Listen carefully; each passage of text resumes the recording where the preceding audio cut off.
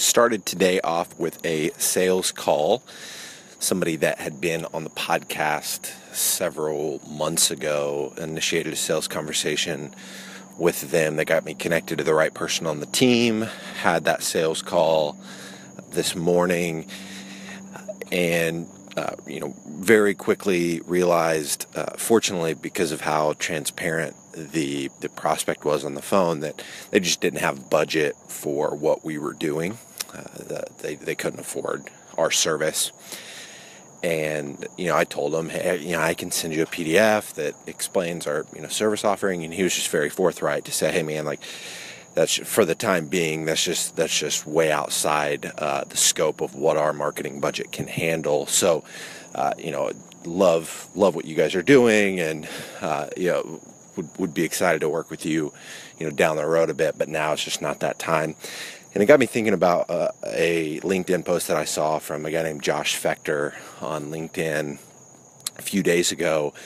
Just how he vets his sales calls by sharing his price up front. And I think so many people kind of hide their pricing. Like we intentionally don't have pricing of our service on our website for competitive reasons. I don't want our competitors knowing what we're charging necessarily, but also this idea of I want to be able to explain the full value of our service so that people understand why the price tag is so high, because they're getting an immense amount of value from it. And that value is easiest explained and more effectively explained on the phone than it is, via copy on our website. But this idea of that Josh shared of getting your pricing on the table from the start, from the standpoint of qualifying the conversations that you're having, was really interesting to me, because when you really look at all of the time that you spend on sales calls with people that could never buy from you because you've priced yourself out of their particular budget, you just end up saving yourself a whole lot of time.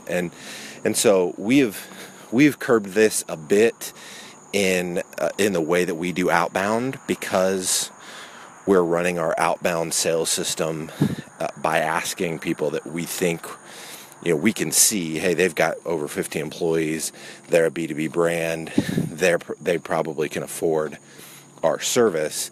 So we ask them to be a guest on our show, or we ask them if I can feature them in my Huffington Post column. And then we initiate a sales conversation after that. This particular case, they came inbound to us. So they reached out to me, asked if they could be a guest on the podcast. I said yes, because we needed content to fill the show. And they seemed like, they had some good topics to talk about. So knowing that just made me think about how we can have a tighter rein on the type of sales calls that we're jumping onto. I don't know if that means sharing price up front. I've been experimenting with that this last week, and when I know that I'm getting onto a sales call with somebody that already fully knows our pricing, it's not going to be a waste of time, because if they saw our pricing and their jaw hit the floor and they couldn't afford what we do, they're probably not going to want to waste their time either in talking about a service that they can't afford. But if they can afford it and they're intrigued, they will hopefully hop on the phone, and we can start to have a conversation about the value that the service can provide. So just interesting, really appreciate the prospect this morning just sharing with me, being very upfront and candid about, them not being able to afford it. And that saves me a lot of time.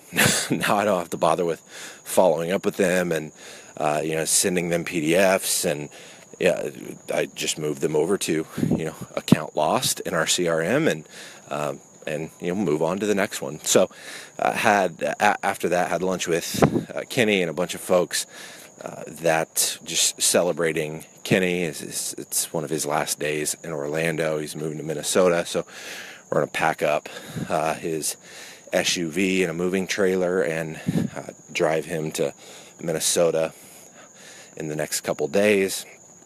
And so one of his last lunches here in Orlando, got together, just got to tell him, why we love him, why we care about him. It was a really, really cool lunch to be a part of.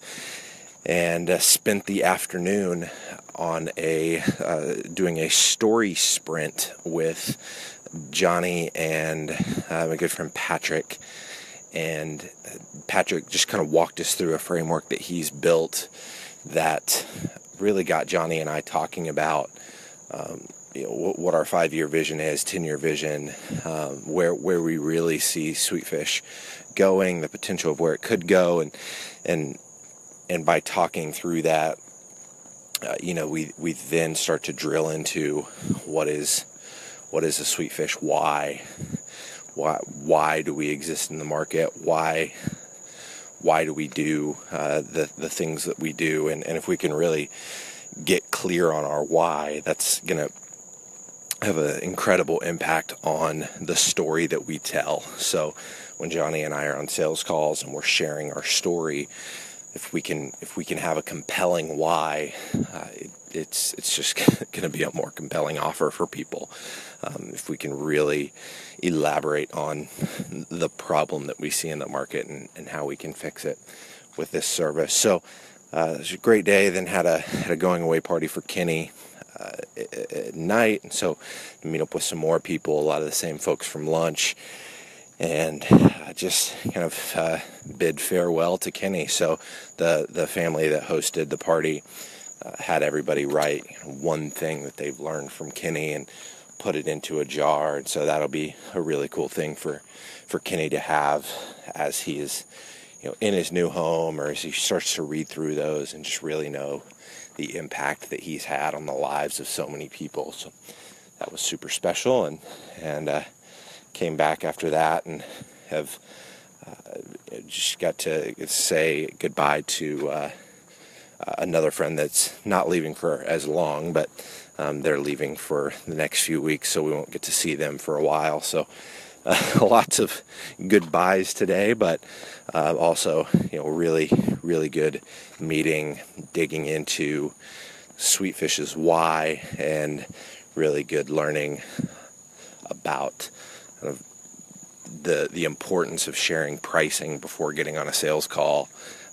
If we're really looking at the time savings of only talking to people that are qualified, then there's also the other side of it, that if I hadn't had that conversation, that's one less rep that I would have had. And so with this new service offering, the more reps I can get telling the story, positioning the offer, obviously the better we're going to get at it. But you got to balance that with not wanting to spend your entire day on calls that aren't going to go anywhere because the people can't afford you. So lots to process today, think about, but that's what's going on in my head.